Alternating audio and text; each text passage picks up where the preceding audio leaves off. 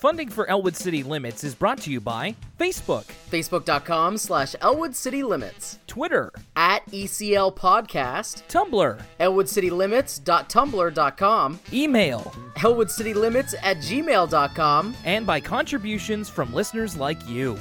literally at ElwoodCityLimits.libsyn.com. Thank you. Cha-ching, cha-ching, baby.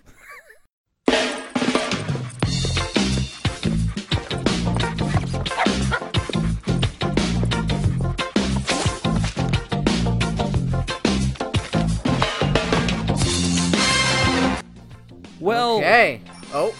Sorry. We're both eager beavers. We took a week off from one another. We can't wait. We're off to the races already. Man, we're deep into the advent calendars. We're going hard in the paint on Christmas. Ooh, I of course am doing the advent calendars as well. Got the traditional Lindt going on. Shout out to Lindt Chocolate. Also have the David's Tea of the Day advent calendar, which is equally as fun. How about yourself, Will? I have a few people who are doing like the not necessarily chocolate advent calendar this year. So Jenna has the Lindt one, and she got for me the Kinder Surprise advent. Do you know what's one I've always wanted to try, but it's a little expensive? What's that? Have you seen the Lego one? Yes, I have. I've seen like the Lego Star Wars one that's exclusive to this year. I've always wondered, like, is it a figure every day? Is it a new thing to build? Is it like a brick every day? I don't know the specifics. I feel like when I was looking at it before, it was enough every day that it seemed worth its while. But I don't remember if it's like a fig every day. That'd be crazy if it was. They're expensive, as I understand. Well, whether you've got an advent calendar on the go, whether you're celebrating 8 crazy nights, or whatever you're doing this holiday season, welcome back to Elwood City Limits. My name's Will Young. Merry Christmas and Happy Holidays. Joining me, as always, is my co-host Lucas Mancini. Nighty-night, you poopsicle. I mean, I've heard it called 8 Crazy Nights apart from the movie, but yeah, I guess. Yes, I know. I just can't hear it when I'm thinking about like Adam Sandler talking to Adam Sandler doing an awful old person impersonation. Excuse me, sir, but can you? Like, I might be a bad person, but like the character's name is Whitey in that movie. That voice always makes me laugh. Like, even though it's utterly terrible, it's like I can't help but giggle every time I hear it. So I guess that's my own little weakness. I hope that you're having a great holiday so far. We certainly are, and it's always better when we get to talk about Arthur, no matter what time of the year it is.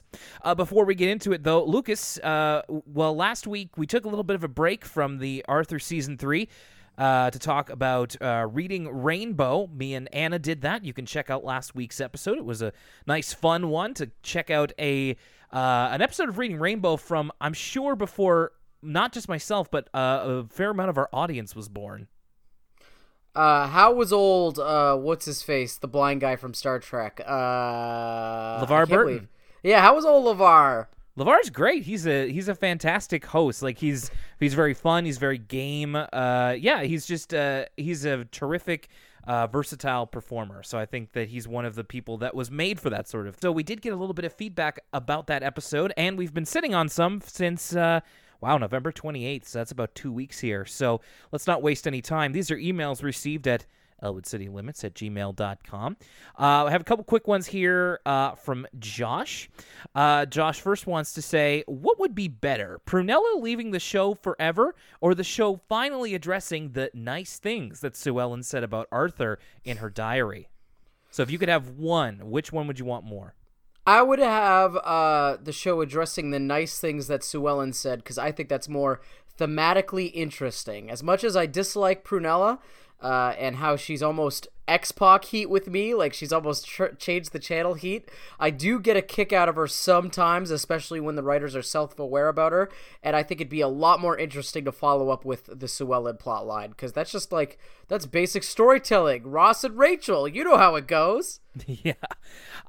Josh also in a separate email. Now, I gotta say, this is something that maybe I didn't realize was going to have the legs that it did. You know, I want to say at least a third, if not maybe even half of the emails that we've received in this show's lifetime have been about the human-animal hierarchy. And we so keep going back and forth. That's why the theory keeps changing. So Josh has his own theory, and it boils down to this. It's one of his final lines here. Josh believes that the characters of Arthur are animals that have learned from the humans and have killed them, and now claim their right over the earth. He says this is far-fetched, but so is the concept of Arthur. So who's to say? You know, with all this human-animal hierarchy stuff, it really gets me thinking about Busy Town. Okay. Like, if the Arthur people, like, at least at Busy Town, like, the worm drives a big Apple car, you know what I mean? But the Arthur people have really just repurposed our own technology if they're the ones who have wiped out the humans. I think there's a similar theory about Cars, right? That the humans used to exist in the Cars universe, but then that Stephen King movie happened, and so all the cars came to life and killed all the humans. Yes, Maximum Override. Maximum Overdrive. Yeah, that's right. With the Green Goblin truck. Yeah. We made you. We made you. No, but the Planet of the Apes theory is a fun one, and it would explain why some animals can think and some animals can't. I don't know though. I don't know if we'll ever have a satisfactory answer short of Mark Brown himself coming onto the show and laying down the law, which, Mr. Brown, we'd be happy to have you here. So season 12, episode 4, it's like Arthur goes to like the real world, a la The Simpsons or something. Like, watch us speak about how there's never an explanation, and I bet they like write one near the end just to spite us.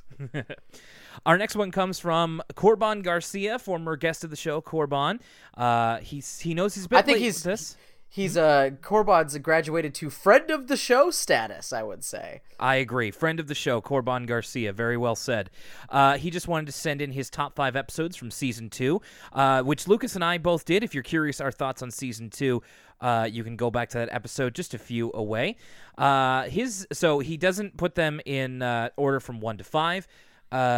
So it's, I should say, from descending order or ascending order. It's just kind of 1, 2, 5. He's got Arthur Meets Mr. Rogers, which he says was the first Arthur episode he ever saw. Arthur Makes a Movie, which influenced his love for filmmaking. The Short Quick Summer, which is an episode he relates to. Buster Baxter Cat Saver, which he deems a classic. And Fern's Slumber Party, which he also really relates to. He says, I'm looking forward to listening to your Arthur's Perfect Christmas commentary and toward your takes the rest of season 3. Merry Christmas from Corban. On that note, Will, before we get into his email, yes, where can people find the Arthur's Perfect Christmas commentary? Well, Lucas, they can go back to the old haunt. SoundCloud.com/Elwood City Limits is where you can find the commentary for Arthur's Perfect Christmas, and we even put the link to that very special in the description on that file. So go on over there, have yourself a boogie woogie Christmas and a rockin' and a reelin' New Year. And finally, we have an email here from Matt, who the email is titled, How Great is Reading Rainbow? Hey, Will and Lucas, my favorite episode of Reading Rainbow was the one where they went behind the scenes of Star Trek The Next Generation. Besides causing my interest in both Star Trek and filmmaking, the main story read in the episode also happened to feature The Bionic Bunny Show by Mark Brown. The book doesn't actually involve Arthur and company at all, but the character would obviously later be included in the TV series. It's a fun bit of unintentional crossover, but I think the real reason to seek the episode out is all the cool behind-the-scenes info on TNG. Keep up the good work. He's very excited for the 2 musical episodes this season, which so am I. And he didn't include any insane Kratt Brothers theories this time, but if we ever are in need, hit up Matt. Thanks a lot, Matt. And he gave us a link to the episode, which I think I may just take a whirl because Jenna and I are almost done TNG. We've only got a couple of episodes left. Wow, did you watch it all in linear order? You didn't like look up one of those like TNG in 8 hours lists or something like that? From season 1 to season 7, every single one. Wow, that's a rough first 2 seasons. It was, but it wasn't without its charms. Like there are a couple of things worth watching in those first 2 seasons. It's just once you hit 3 into about 6, it gets real good, like on a show-to-show basis. The old rule: does Riker have a beard? Then, if he does, I'm watching this episode. If he doesn't, the next question on that flowchart is this the episode with the Goopy monster? And if it's not, then I'm not gonna watch the episode. Although that can be a bit of a false flag because Riker got the beard in season 2, and the quality uptick didn't really start until season 3. So be careful. It's more of an I before E except after C rule. It's not hard and fast. All right, so all that is out of the way. Thank you everybody for the emails. Really appreciate it, as always. And let's do it. This is the Arthur episode that starts with Arthur goes crosswire. So it's speaking of flags, we've got a flag here, a flag on the play for a Muffy episode. Arthur's starting the episode talking about how change can happen sometimes. It can be good or it can be bad. Examples being when the cafeteria tries out a new recipe, such as Mrs. McGrady testing eggplant gelatin, which everybody doesn't even dare to try, except for Buster, who really likes it. Now, Will, I know our shtick is, listen, comedy's not new to me, Will. It's old hat. I know our shtick is you always are disgusted by the foods, and, I always play devil's advocate, and hilarious comedy ensues, but I have to say, this one might be just a hair too far for even me. I don't know if I could defend eggplant gelatin. Well, I mean, at this point, the disgusting food is kind of it's a little old hat, so I didn't want to spend too much time on it. But I'm glad that we found the ceiling. So eggplant gelatin. Eggplant gelatin is where you draw the line. I'm happy to hear it in a way. That's right. It wasn't at the ice cream with the chicken feet sticking out of it. It was eggplant gelatin was the straw that broke the camel's back. Yeah. Okay. So good. This is okay. Finally, you're becoming human. We also have Arthur saying change could be good sometimes, like when DW pretended that she was a cat for about a week straight. By the way, I think this also is a meme that I've seen somewhere. There's a part where Arthur says, "Look, DW, a mouse," and she kind of looks around and hisses. And I've definitely seen like an in between screen grab of her kind of hunched over on the floor and like doing a wild reaction. DW auditioning to be a manimal. Yeah, Look up Manimal on YouTube, folks, or don't. It's up to you. She's pretty agile. She's got the cat part down. She's like jumping straight from the floor to the top of the couch in like one adept movement. She also arches her back like a cat, or let's say a CrossFitter would arch their back when they're having poor deadlift form. Oh, so maybe I was gonna say, do you think DW gets into CrossFit later in life? But maybe she tries. DW definitely gets into CrossFit later in life, and then talks about it nonstop. Absolutely, yes. DW is absolutely into CrossFit later on in life. So she's on Insta. She's talking about getting swole AF. Yep. She's on Insta. She's hitting that big old tire with a hammer. She's doing the works. Doing the ropes. The ropes, yeah, exactly. The ropes, they always look like it's not that hard, but it's gotta be hard because they do always show video of people doing it. It just doesn't look that hard, but maybe it's because they're so fit that they make it look easy. Yeah, I think that's probably what it is, and I mean, it's the ropes are probably very, very heavy and just kind of. I assume it's not just an elaborate prank to make me think that like. You know what I mean? Like, there's only two possibilities here. It's one, the ropes are hard, and two, everyone in the world is in on an elaborate joke and tricking me that CrossFit's actually hard, when in reality, swinging those ropes around is as easy as it looks. Yeah, I don't know how likely that would be. Sounds like a little bit of paranoid thinking to me. So both parts of this episode are based around Mr. Ratburn assigning a new assignment the day after he is already assigned one, and it's about, I think it's, what is it, a page and a half on the animal of their choosing. It's a fun assignment. I'd like to do that. Yeah, it's got to be pretty bare bones though. I mentioned he's assigned some heavy stuff so far in the show, and it's just like, all right, a page and a half group report on an animal of their choosing. So it's not it's not going to break them. It's not a brain breaker like Ratburn's used to. And I was watching this with Jenna, and she said, I assume he means animals besides themselves. Oh, no! Oh, jeez. It's got to be said. We don't have to dwell on it, but I was thinking the same thing. So of course Arthur and Buster are kind of hearing this, and they're crossing their fingers that they get to be in a group together.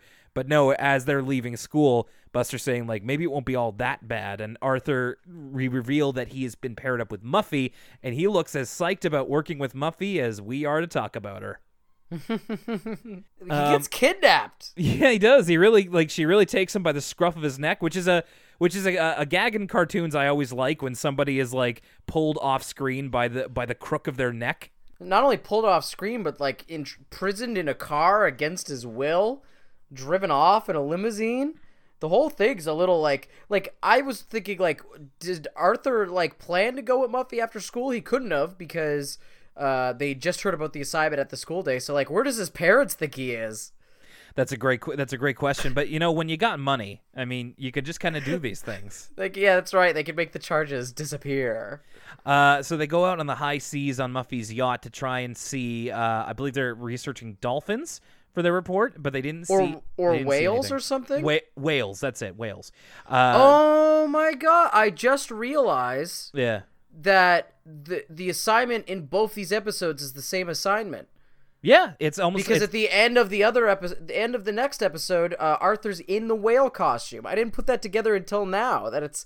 These stories are happening concurrently.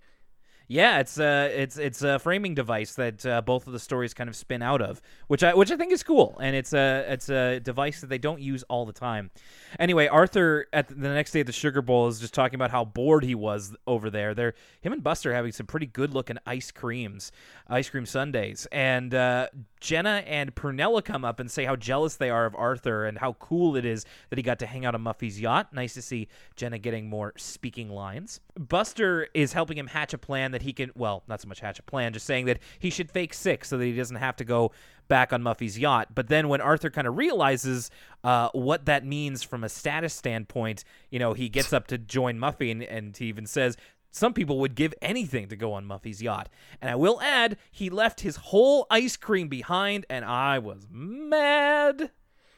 This was also one of my favorite moments of this whole episode, because the way Buster delivers his lie, we've established that Buster either like is a poor liar on purpose, when he just kind of... Buster's got a motor mouth. He just says things and gets himself in trouble all the time, sort of accidentally snitching. This time he actually delivers his lie, but the way he overacts, where he's like... Sorry, Muffy, Arthur can't come. He's sick. And then, like, he does one of those winks where you lift your head all the way up, wink, and then push your head all the way down. I just thought it was a great little moment. That's a great point. Buster proven to be a very bad liar, but Muffy doesn't seem to be terribly concerned about it. She's just like, yeah. Oh. She's like, oh, okay, whatever. Yeah. I like Muffy's role of this episode is like, this episode has a lot to do with Muffy, but she's kind of also unimportant to the episode. It's more of an Arthur episode. Like you said at the start, Arthur goes crosswire. I thought it was going to be a Muffy episode, but it really is more of an Arthur episode. Muffy's just kind of like not so much innocent, but a bystander in all this. Yeah, she's like a Greek god on Mount Olympus. It's like there's a lot of the story that's kind of concerning her, but she is not the main part of the story. I guess you could say that. I'm sure you could say a lot of different things. So when they go back out on the yacht, they don't see any more whales. They do run into Wilbur Rabbit, who, if you'll remember from all the way back in Arthur episode 1, is the actor who plays Bionic Bunny on TV. And I guess he's like filming a reality show on his yacht. That's right, because he's not just out for like a stroll, because there is a boom mic and stuff. Yeah, and it seems that whether manufactured or not, his yacht has broken down, and they give him a lift onto the shore, and then they are on Wilbur Rabbit's show the following night, and Arthur's kind of bragging about it to everybody. So the whole thing with this episode is that Arthur kind of becomes a hanger-on to Muffy, and I will say it's a very nice, subtle, kind of bougie tone to his voice that Arthur adopts when he's like talking about high society. It's kind of hard to reproduce, but it's a very affected, like, you know, when he says like, besides, the club is for friends only, and it's like. So I have a perfect way of explaining this. Go do it. Arthur, when he starts to act like Muffy in this episode, sounds exactly like Frasier's brother Niles. Okay, yeah, I kind of hear that. He's got the same mannerisms and the same speech patterns, and he reacts to situations in ways that I can only assume are the same. Yeah, he's very like Connecticut nouveau riche. Yeah. That kind of thing. It's a very good choice by the voice actor, Michael Yarmush. I thought that was a very nice touch. So they see him on TV that night. He's watching it at Muffy's place. Of course, Arthur's cameo is nothing to write home about. He just kind of freezes in front of the camera. But he's bragging about the next day about how he was watching it and how big Muffy's high D TV was. Do you think that television was like, what, 480? Yeah, it can't be more than it. We're not. I don't even think we're not talking 720 at this point. It's 1999. Yeah. It was probably like 480i or something. It's like one of those old big screen TVs from the 90s. Like you would go to your friend's house and it's like you didn't know at the time like how the lighting on the screen was so terrible because like if the sun hits it at all then you can't see a thing. I'll tell you what, though, they're great to play Smash Brothers Melee or Parappa the Rappa on. Not much else, though. That is what they're built for. Watching the Wilbur Rabbit's TV show on what Arthur says is the Celebrities at Sea Network. Which is a funny line. Yeah, just the kind of satellite TV gag that you would get back in the 90s. Right. Arthur says that you can only get it on satellite TV and sort of gives Brain some guff for not having satellite TV. Yeah, and that's kind of where we get the, Arthur acting snooty. He's just like, don't you have satellite TV? And kind of starts leading him down the wrong path. Him and Arthur and Muffy decide to make the Wilbur Rabbit, the Friends of Wilbur Rabbit Society or something like that? Yes. Arthur is writing up their pledge on like this authentic 1800s like scroll paper. I don't know where he got that from. He would have probably had to like it looks like there's like a rip in the top. It's all rolled up. He probably had to like put some authentic coffee stains on that or put it in the oven or something. Well, also their pledge is like word for word a ripoff of the Declaration. See, I don't want to speak out of turn here because I'm not sure if it is the Declaration. It's some sort of famous American document from that era, and I apologize if I'm getting this wrong. We are Canadians, but I know that we the people's important. I know that it's, Alexander Hamilton stuff. You know what I'm talking about. Yeah. Like at one point, Arthur is writing down with liberty and justice for all. Yeah, so, I think that's like ripped from something. Oh, it absolutely is. But I want to say the Declaration of Independence, but American listeners, feel free to correct us on this because the closest we have is the Canadian Charter of Rights and Freedoms. It is, and it's also, I thought it was kind of cute of like, the Friends of Wilbur Rabbit Society is kind of like a fan site before fan sites were a thing. Well, people used to have fan clubs all the time. If you remember, Selena was killed by a member of her fan club. That's right. And yeah, but like fan clubs that you would send away for. I remember, so like I used to rent Power Rangers videotapes all the time. And at the end of the videotape, you could join the Power Rangers fan club by like sending away a self-addressed stamped envelope and like, I don't know, a check for $10 or $20 or something, and you could get like all of these stickers and like a membership card and like a static cling and stuff like that. And I always wanted to join it and I never did. But in that sense of just like that was kind of how fan clubs were a thing. There was the Nintendo Power fan club that was all mail order and stuff like that. Anyway, at any rate, Arthur is again acting very bad and bougie at this point, if you'll allow me the indulgence. And he is. We also hear Muffy's word now. If Muffy's used this before, and I feel like she probably has, it has not been very much. Like it's not yet her catchphrase. She says vomitrocious. Yes, she's definitely said it a couple times. I remember you pointing out like, oh, Muffy said vomitrocious for the first time.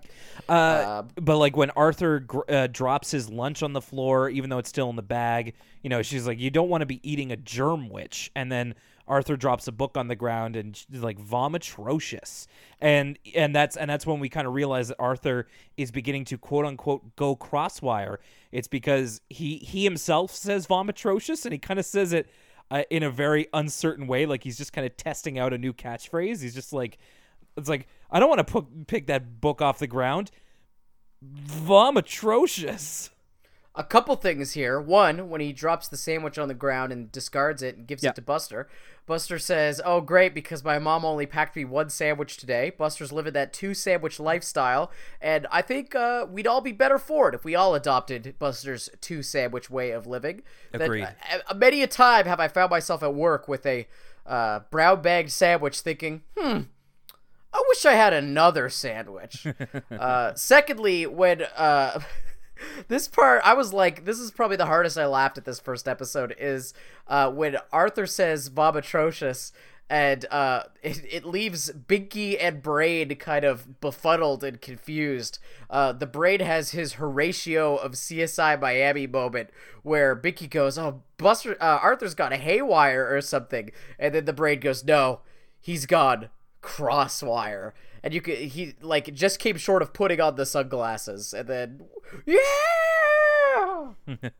You're absolutely right. It's actually afterwards when Brain and Binky are trying to return Arthur's book to him, and he thinks that they're asking for an autograph, so he signs the book.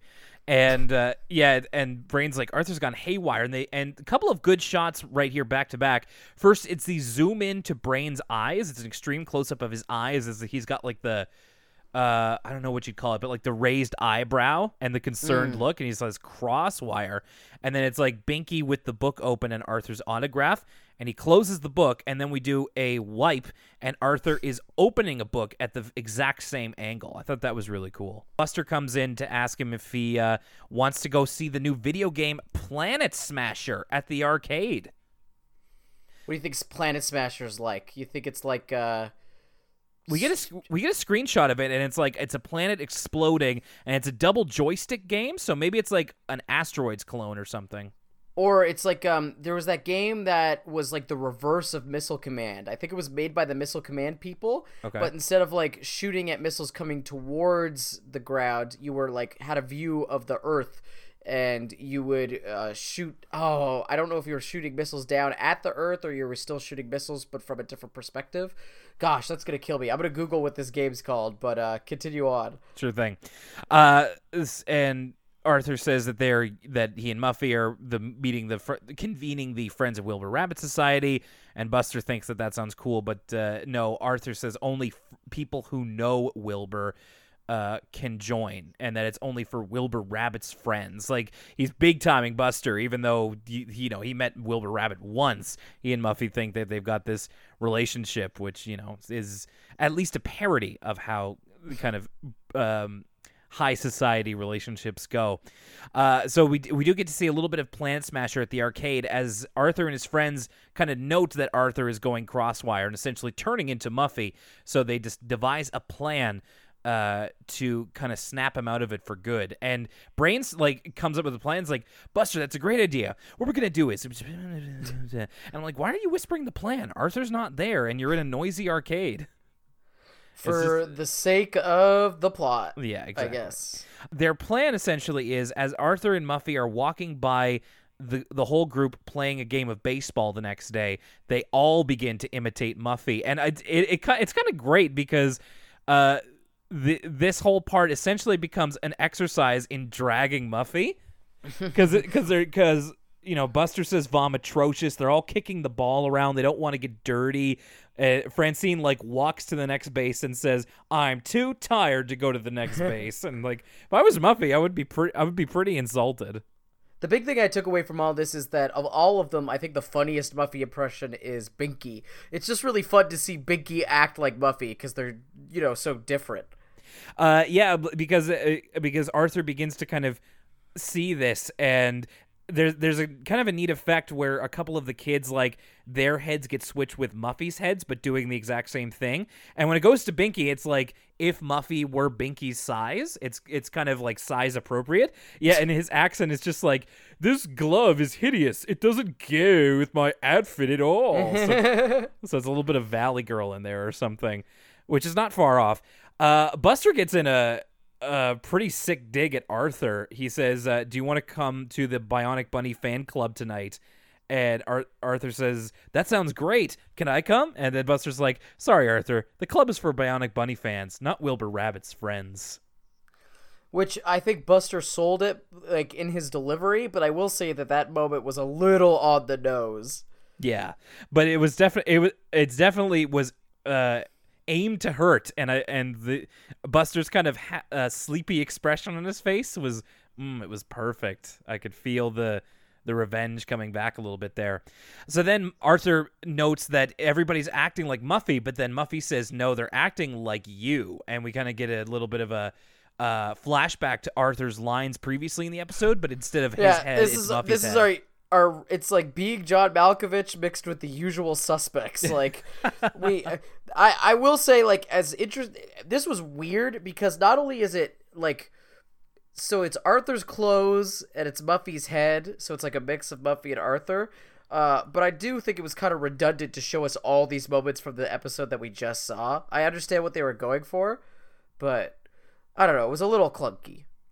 Yeah, a little bit. And at this point, Muffy kind of she has seen all this. Like, this isn't, she's not ignorant to what's going on, but she is kind of just like, she's like, everyone, there's only one of me, and that's me. So thank you for your imitations, but I think I'll just stick to being Muffy from now on or something. And she walks away. And this was kind of the part that, I guess, how it all comes together. And essentially the episode ends with Arthur jumping into a puddle and renouncing his Muffy impression. And I kind of am confused with, like, where this leaves Muffy. You know what I mean? Because she's kind of... I think it leaves Muffy exactly where she started. Yeah. I think Muffy learned I think something we learned about Muffy from this episode is that she's kind of impervious to their criticism of her. So this episode was more about Arthur learning a lesson than Muffy learning a lesson. I think the takeaway is Muffy's Muffy, and that ain't changing. I guess so, but it's kind of strange because I almost expected something, given the fact that it's like Arthur goes crosswire, and it's like the whole episode is vergent upon her. Vergent is no word. It's relying on her as a character, but it also is not about her at all. So whether or not that works for you is, I guess, up to you, and we'll talk about it later. But for me, I kind of left this episode more confused than anything. And then the final shot is Binky actually kind of agreeing with the Muffy impression he did earlier, of just like, the more I think about it, it's true. This glove totally clashes with my outfit. Vomitrocious. Keep that moment in mind for when we're talking about this episode again. Sure, okay. And now, a word from us kids.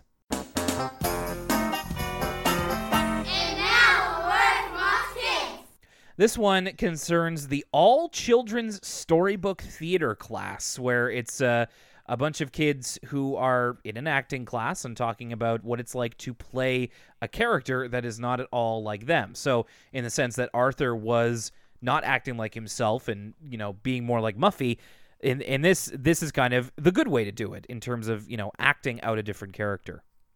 This is it's one of those words from us kids where it's like, it's a little bit of a stretch. Like, it's only ancillarily, you know how to pronounce that. It's only like a little bit related to the episode in the sense that Arthur was kind of acting, and I guess they could show these kids having an acting session, but it doesn't really have much to do with the episode. Yeah, it's a little hinky, but at the same time, it's like, good enough.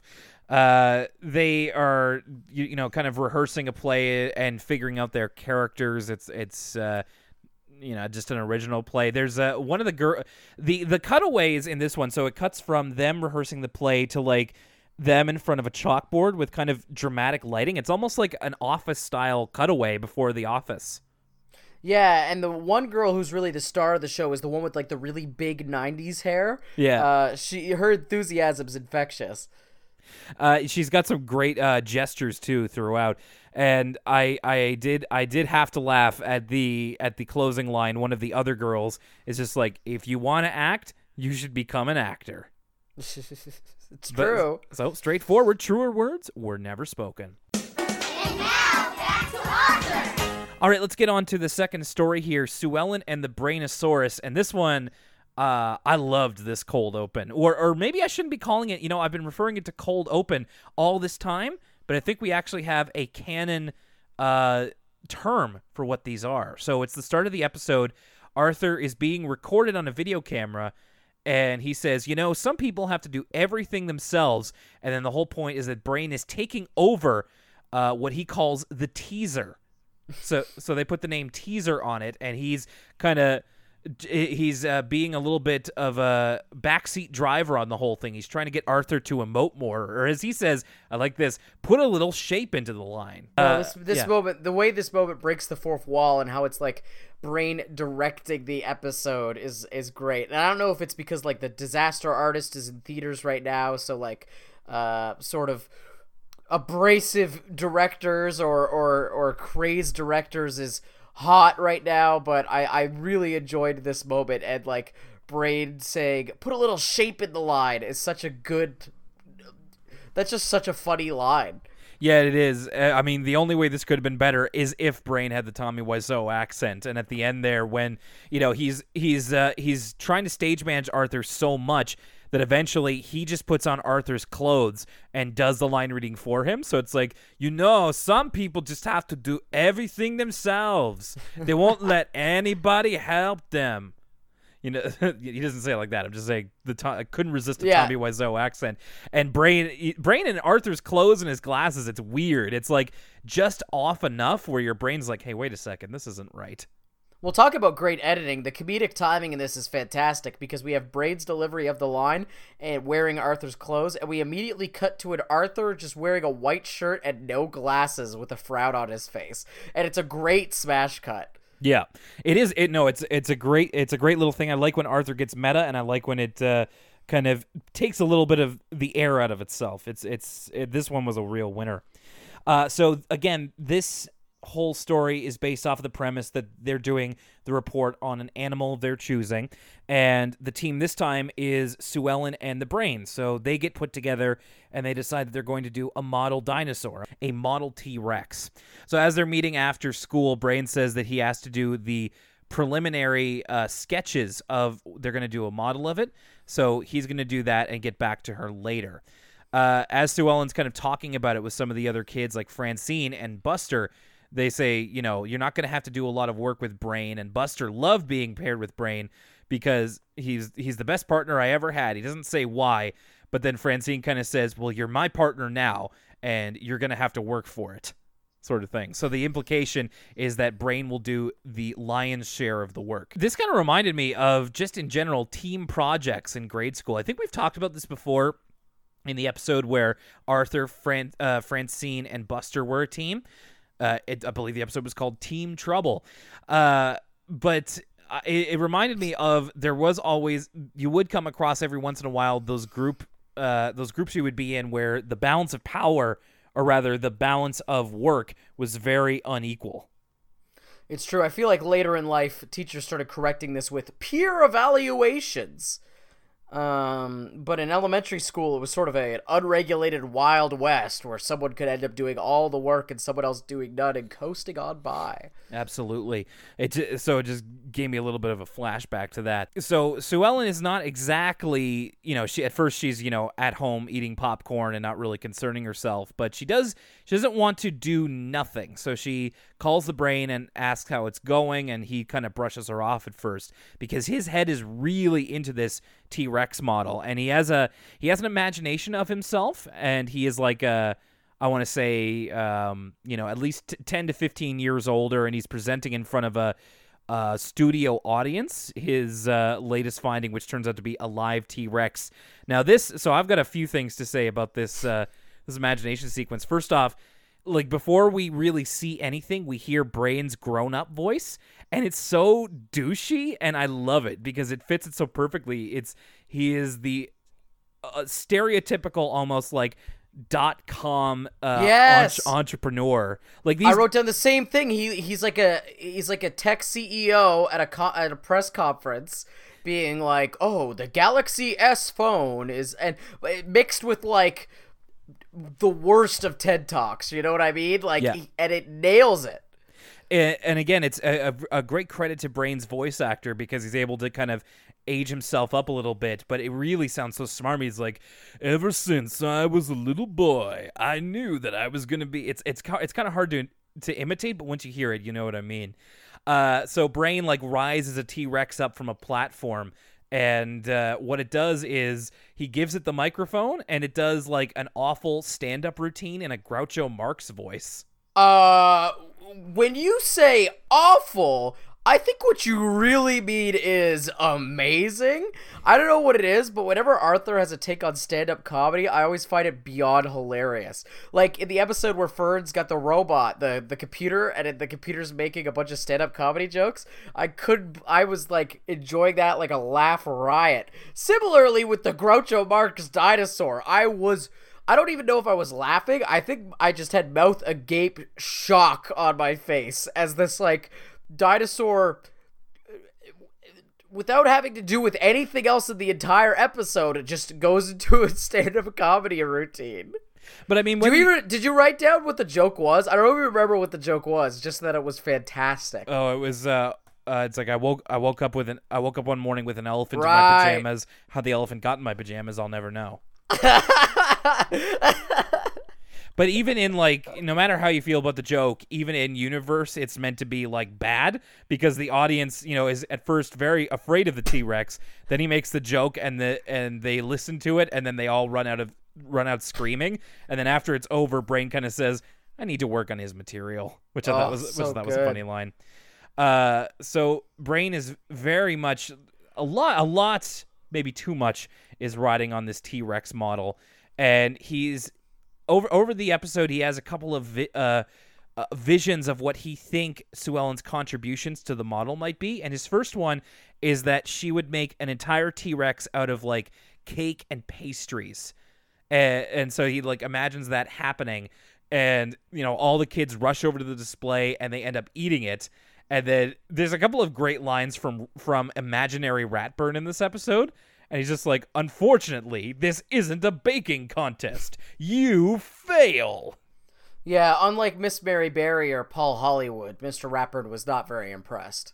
Which didn't make a lot of sense to me, because I think even in Brain's imagination, wouldn't he know that Mr. Ratburn, like, loves the heck out of some cake? Wouldn't he love this? Well, he didn't get any. The kids ate it first. I guess so. Maybe, you know what? Maybe that's the key. Maybe he's jealous. So Brain is very trepidatious about letting Sue Ellen near this, and at this point he begins to like actually avoid her. We get another instance, like Sue Ellen's in the library and saying to Francine, like, "I haven't been able to find him for the last couple of days." Brain uses like a newspaper as a disguise. It's almost like a hitman level. He's like the amount of times that like newspaper and reading materials are used as disguises in Arthur is great. And although it is a little bit misrepresenting of how good a newspaper is at like hiding your identity. Well, it's very like prop comedy, like Buster Keaton, Carrot Top, like that kind of humor where it's like two eye holes in a newspaper to spy on people. But it always is. The reason people still do jokes like that is because it's a funny visual and it works. Brain is almost a pseudo villain in this episode. Not really. He's just kind of an antagonist in that he's not letting Sue Ellen be part of the project, and he's being a little bit controlling. But I always seem to enjoy the episodes where Brain is an antagonist more than when he's just like a regular character. I don't know if it's because I naturally dislike his character. Maybe there's a little bit of too much of Sheldon Cooper in there for me. But I like the episode where Brain is a straight up villain, where he's like trying to prank Buffy. That's like the most I've ever gotten a kick out of Brain, and we get a little bit of shades of this in here. I just think he's more interesting when he's into the darker stuff. I think I agree. It's just that he's able to show a little bit more depth of character. Like when he's a baby face, he's like not super interesting. He's just kind of there. But when he's a know-it-all. Yeah. Like, I think it's more natural for him to be like, if he's a know-it-all, let's have his negative qualities shine a little bit more. Yeah, and his negative qualities are inherently much more interesting. So I agree with you there. Brain is, or Sue Ellen imagines that, I think Fern kind of feeds Sue Ellen's imagination, and she thinks that Brain is overworking himself, and we get a quick cutaway where it's like Brain, his head is attached to like this Rube Goldberg device, where it's like if he ever leans his head down towards the desk and gets tired, then like this hits this and this hits that, and like a laser cuts a rope on a skeleton on a chalkboard, and it just screeches, and it just sits up and goes, must keep working. I'm a sucker for a good Rube Goldberg machine. Yeah, me too. I don't want to go past this, and I apologize because I interrupted you, but when they're in the library and Brain's hiding behind the newspaper, we have an incredible moment where Sue Ellen confronts the Brain, and he runs off into a closet, and when he turns the light on, Buster's there hiding. The subplot of this episode is that Buster's avoiding Francine because he's used to working with Brain. He just doesn't want to do any work, so he's just refusing to participate in the project whatsoever. And so he has a great line about Brain essentially blowing up his spot by entering his hiding place. Yeah, Brain's like, that was close, and Buster's like, you're telling me you almost gave away my position. We also get a great Buster disguise as he's in the library, and Francine is still actively looking for him, and he's dressed up like a member of ZZ Top. He's got this like giant beard and trench coat and hat, but he almost gives himself away. He looks like he's about to solve a murder on the Orient Express. Yeah, it's like that level of bad facial hair. Sue Ellen again goes to Brain's house to try and offer her help. Like, Brain is almost halfway done the T-Rex at this point, and Sue Ellen volunteers to make the head out of clay. But Brain is very nervous about this, and he imagines that she is going to make the clay head like have long blonde hair and like these giant red lips. Which looks kind of freaky. And another great Ratbird line in Brain's imagination. He's like, "Oh, this was so good. I'm afraid you're gonna be in 3rd grade for a long time, Alan." But yeah, it's kind of like with Brain being the maybe not the villain in this episode, but an antagonist of sorts. Like, his fears about Sue Ellen are not really giving her a lot of credit. They're almost a little regressive in a way. He's just like, oh, she's going to make it girly, or it's like she's going to make it out of cake or something because she's a girl. And it's not necessarily that she is a girl, but that's kind of what his brain goes to. He's just, there's a possibility that they may not share a vision, and Brain is being, as they will call him later, a report hog, because he's a bit of a control freak.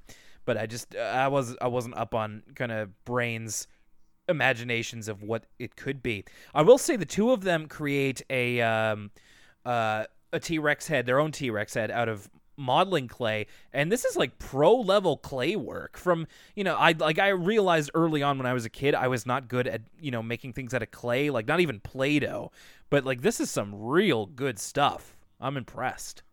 There's a quick Barney joke, I think, where Sue Ellen's making the dinosaur head skeleton, and she makes one that looks like Barney, and then kind of shakes her head and goes, no, and then like makes one that actually looks photorealistic. I guess that's what that was. I think you're right, actually. That's a good observation. It does look a lot like Barney, and yeah, no, that I can't believe I missed that. It's very smiley.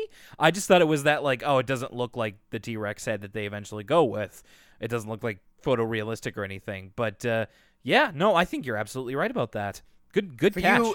For you ASMR fans out there, there's some great clay ASMR noises during this montage. Much to my chagrin. A lot of great squelching noises on the clay. Sue Ellen brings the head over to Brains the next morning. He's been working all night. That's right. Sue Ellen's a really big fan of crime cinema. Bring me the head of the T-Rex to Brain tomorrow night. Yeah. I will say Tired Brain looks like me at any point of any day. Like, Brain answers the door in his pajamas and his hair is all mussed up and he looks half asleep, and I'm like, yeah, that's just kind of how I look and how I dress.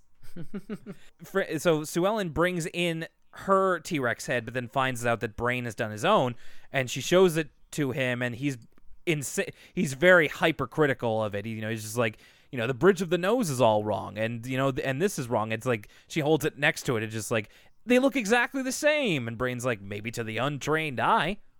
So do you know the name of Sue Ellen's voice actor? I can find out.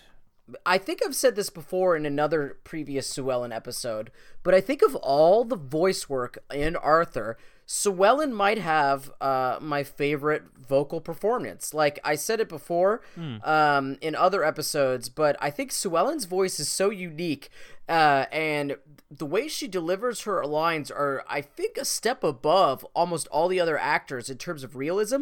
Like a lot of the other voice actors, it's not necessarily they give bad performances. I love the voice acting on Arthur, but a lot of it is like cartoon voice acting, where a lot of it can be overstated or over the top. Sue Ellen's timing and delivery is so perfect throughout this episode. Like when she's playing off Brain, it's always like some characters, like when they're voice acting, like specifically Buster and stuff like that, like it sounds like they're delivering, or Arthur's a lot of times too, it sounds like they're delivering lines in a booth.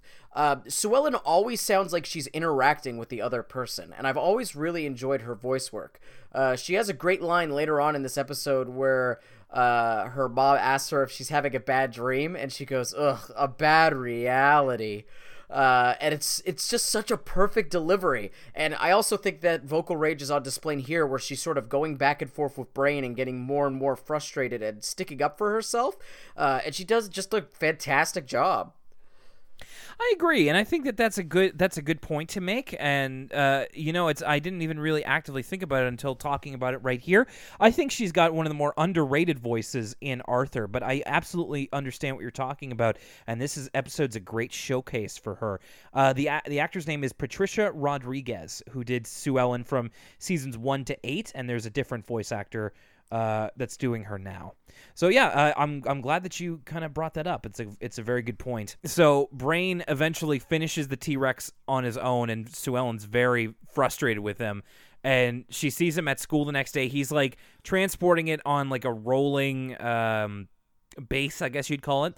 And it kind of like he doesn't have a very good handle on it. And Sue Ellen tries to help him carry it in, but even then he's very reluctant. He's just like, I'll do it on my own. It's fine. And then Sue Ellen kind of lets it go as they're struggling, and he ends up falling over, and it falls into a conveniently placed mud pit. So Brain falls like face first into it, and then the bones are all mixed up into the mud pit, and he kind of runs away. He's talking about it with Francine pretty much right after it happens. This was so great. This is awesome. Yeah. Sorry, not to interrupt, but yeah, you're right, because Francine initially is just like, and she let you fall in the mud? That's hilarious. And so she's kind of clowning on Brain right now. And I mean, we're used to this. Francine she even says it herself. She says, I'm kind of a rude person, which is she says, I would have pushed you. Yeah. Well, I'm kind of a rude person. And she brings to light the fact that the Brain is routinely a report hog. But I just thought it was a great rare example of Francine's kind of demeaning someone to actually be like earned. Like it's not her being a bully. It's kind of Brain getting his just desserts by having Francine laugh at him and say that he probably deserved it. I also think that it was refreshing to see Francine be so self-aware. Like, the way she... Again, it's another case of perfect delivery with the playful ways she delivers. Well, I'm kind of a rude person.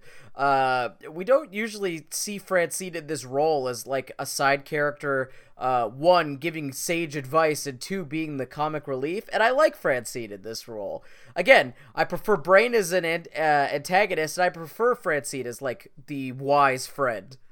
Yeah, no, you're right. Self-aware is the word for it, and I really appreciated it too.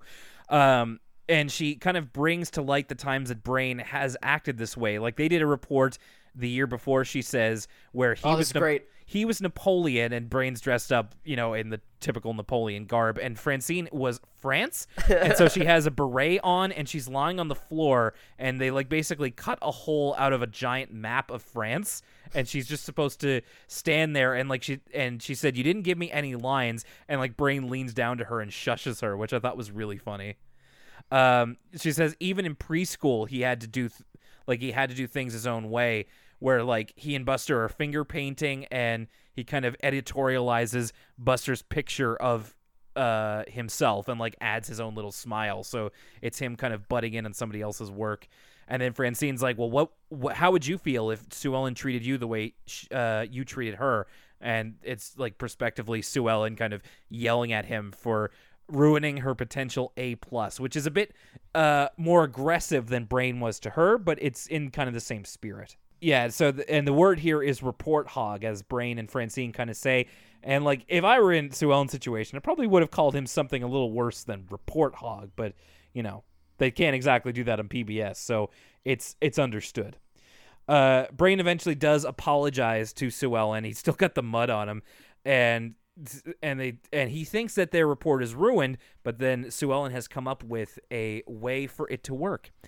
The final scene of the story is we kind of come in on the end of Arthur and Muffy's presentation on whales, and Arthur's wearing this actually pretty cool whale costume. Yeah, I assume like Muffy like financed the construction of this whale costume because it's like halftime show mascot level of quality. But you're right. I do love how this came full circle, and both of these stories were happening concurrently. So we get to see the fruits of Arthur and Muffy's whale watching expedition. Yeah, and so when Brain and Sue Ellen are called on to do their presentation, Sue Ellen asks to move it outside, and it's, like I said, the conveniently placed mud pit that the bones fell into actually works out to be a great example of them kind of simulating an archaeological dig. So, they have unintentionally recreated how scientists would have discovered dinosaur bones. And Binky has a line here when it's just like, can we go... Sue Ellen says, can we go outside for our presentation? And Binky goes, all right, field trip. Gosh, Binky, like... I know we've said Binky is the best character, but, like, when is Binky not delivered? Like, whenever he's on screen, he just makes everything that in the episode better. In both these episodes. Binky just grows on you. So, Sue Ellen introduces the idea, and then Brain's role is to show everybody how to dig it up. The end, and the very end is Buster saying that this part, that their report is going to take all day, so they probably have an extra day to finish their report. Does Francine and Buster, and it ends with Francine handcuffing herself to Buster and saying, "We're sticking together until it's done." Like that Nathan For You episode where he handcuffs the guy before he can cash the check. They have to get a hotel room together. It's a very good Nathan For You episode. I'll have to take your word for it. Okay, so with kind of the same framing device of both of these stories, let's talk about what we thought about them. Let's go back to Arthur Goes Crosswire. What'd you think? Arthur Goes Crosswire, it's difficult, right? Because the whole point of the episode is for Arthur to act so annoying that his friends can't stand him because he's acting like Muffy. But I don't know if Arthur was the best fit as a character to act like Muffy. Like I said before about X-Pac heat with Prunella, like... Arthur gets so annoying that you just kind of don't really want to watch the episode anymore. And it's also another one of those episodes where you could kind of see the moral coming from a mile away. Not really the moral, but the conclusion. Like, obviously, Arthur's not just going to act like Buffy forever, so something's going to change him back.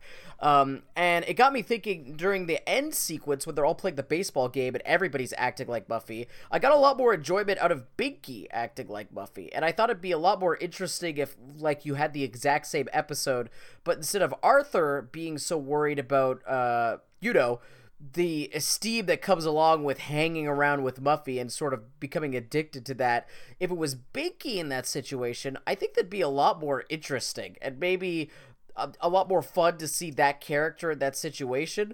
Whereas Arthur, we know he's super anxious and we know he super cares about how everybody thinks of him. And so it just kind of seemed like it was treading similar water that we've seen before. So I didn't really end up enjoying Arthur Goes Crosswire.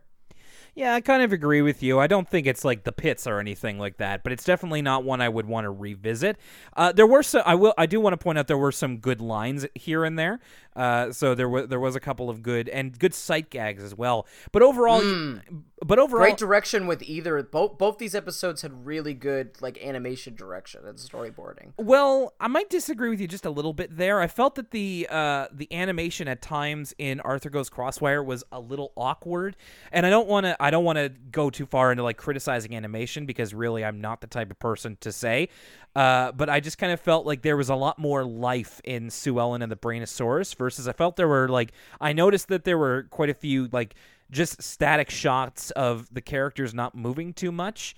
And I don't know, the animation didn't totally work for me in that first story. Yeah, and the whole moral, it's like I said, I was kind of confused by the end of how to feel, because it was a Muffy episode, but it wasn't, and I was kind of not sure kind of what the meaning of her being there was at the end of it. Maybe I'm looking too much into it, which is totally possible. But you're right. The moral of it all was kind of, you could see it coming a mile away, and it didn't really do enough to endear me to it in any way. So it's not, it's not awful, but it's definitely not one I would check out again. Sue Ellen and the Brainosaurus, I will say, is definitely the stronger of the two, I feel. And you made a great point about both about Brain being much better in this kind of more antagonizing role, and that Sue Ellen's voice actor does a really great job. I just kind of liked the idea of, it being relatable, of being in a team situation and wanting to pull your weight, but the other person not really wanting to. So I thought that the character play between the two of them worked pretty well here, and I thought that the episode was pretty funny at points, like even more so than Arthur Goes Crosswire. Like Brain's voice when he's doing like the Steve Jobs stand-up, the lengths Buster went to get out of doing the work and all this sort of stuff. I thought that was really funny. And Francine's moment of clarity I also really liked. So I'd say this is probably, if Arthur Goes Crosswire is kind of on the left side of the middle, I'd say this is a little bit on the right side of the middle. It's not terrific or anything, but I did enjoy it for what it was. I really liked Sue Ellen and the Brainosaurus. I thought it was like a joy to watch. Maybe it was because I was pleasantly surprised after being disappointed by Arthur Goes Crosswire, and I was a little bored at that point. But I was throughfully entertained by Sue Ellen and the Brainosaurus. From great lines like Brain sort of playing a director in the opening, put a little shape in that line, or his tech presentation, or there's like so many small moments in this episode that we didn't even have time to touch on that I really enjoyed. Like there's a part where right after Sue Ellen calls Brain to ask like what she could do with the project, Brain pushes himself back like off his desk in his desk chair and lets out like an anguished sigh, and like there's tons of small moments in this episode, like similarly like Sue Ellen's line about a bad reality, or Buster hiding in the closet. Like this episode's full of little moments that I enjoyed, but also it really delivers with the fun moral, with the overall plot. And like you said, I think this episode, hearing you talk about how, it's so negative that Brain actually like perceived Sue Ellen as making like a dumb girly, like Brain's character in this episode assumes he's smarter than everybody, and that's why he's a control freak, because he wants to get the best grade possible, and he doesn't trust anybody else to be as smart as him or to put as good of a project out there as him. And that's why he has all these really funny imagination sequences of him getting failed, because he doesn't expect much from anybody else. And I think that this episode's actually pretty important in a modern context, and seeing like Brain expecting Sue Ellen to put out this girly statue is pretty similar to how some people would look down on other people and judge a book by its cover, or have some expectations going in that other people aren't as smart as them. So I think this episode, not only is it really, really funny and full of fun moments, but I think it's got a moral that, still applies today if you're an adult, not even just as an episode of Arthur. So I really enjoyed Sue Ellen and the Brainosaurus. Good. I'm glad that you did. The episode as a whole felt a little more lukewarm to me, but I also got to say it's one of my favorite cold opens with Sue Ellen and the Brainosaurus. So kudos to them on that one. And I'm very heartened. It's like I know that back in season 2 when we started to hit kind of a wave of like not great episodes, one after the other, we were kind of a little disheartened as to its quality, but I did take a little peek at what we can expect for season 3 of Arthur. I'm so excited to keep going with this season. Like I knew that this one was going to be one where I might not be as into it as some of the other ones that we've done so far, but man, some of the episodes we've got coming, I don't want to spoil anything yet, but I am so excited to keep going with season 3. It's like this could end up being, I again don't want to jinx it or even potentially spoil it, but it could be like the best season yet. So even though we weren't super high on this episode, stick with us because it's going to go some places. Is season 3. All right, so let's end it off like we always do. Instead of going through in detail, let me just quickly say you can find us on social media. Facebook.com/Elwood City Limits, at ECL Podcast on Twitter, ElwoodCityLimits.tumblr.com. You can email us just like Matt, Josh, and Corban did. Thank you, everybody, to ElwoodCityLimits@gmail.com. And you can find our entire back catalog one of 3 ways. You can go to ElwoodCityLimits.libsyn.com. That's Libsyn. You can go to the iTunes store, or I should say the Apple Music Store, and go under podcasts, find us there, and we are also available on the Google Play Store. Let us know if we should be anywhere else on the World Wide Web. I will also make mention that this is the season to go over to soundcloud.com/Elwood City Limits. And, get yourself our Arthur's Perfect Christmas Commentary. A lot of good feedback for it so far. People really enjoying listening to it. And we were glad to make it. So enjoy it with your your normal holiday playlist this year. Okay, coming up next time on the show, we continue into Season 3. Now, sometimes, Lucas, the episode titles can be a little bit of a mystery to you. This one is a mystery to me. So I don't even know what's coming next. We've got Background Blues, and Now Let's Talk to Some Kids. What? What is now? Huh. Now let's talk to some kids. So I remember that one, but Background Blues I have no memory of. So I'm looking very much forward to, again, not spoilers, but Arthur getting a little meta in the second half there, and now let's talk to some kids. In case you couldn't guess from the episode title. All right, so if we get back to you in this crazy Yuletide month, then we will be happy to. But if not, we wish you all the best and happy holidays, Merry Christmas, or whatever it is you may be celebrating. Lucas, anything else to say? I'm afraid you're going to be in the 3rd grade for a long time, Alan. All right, everybody, we'll catch you next time for Elwood City Limits. That's Lucas Mancini. I'm Will Young, and ho, ho, ho.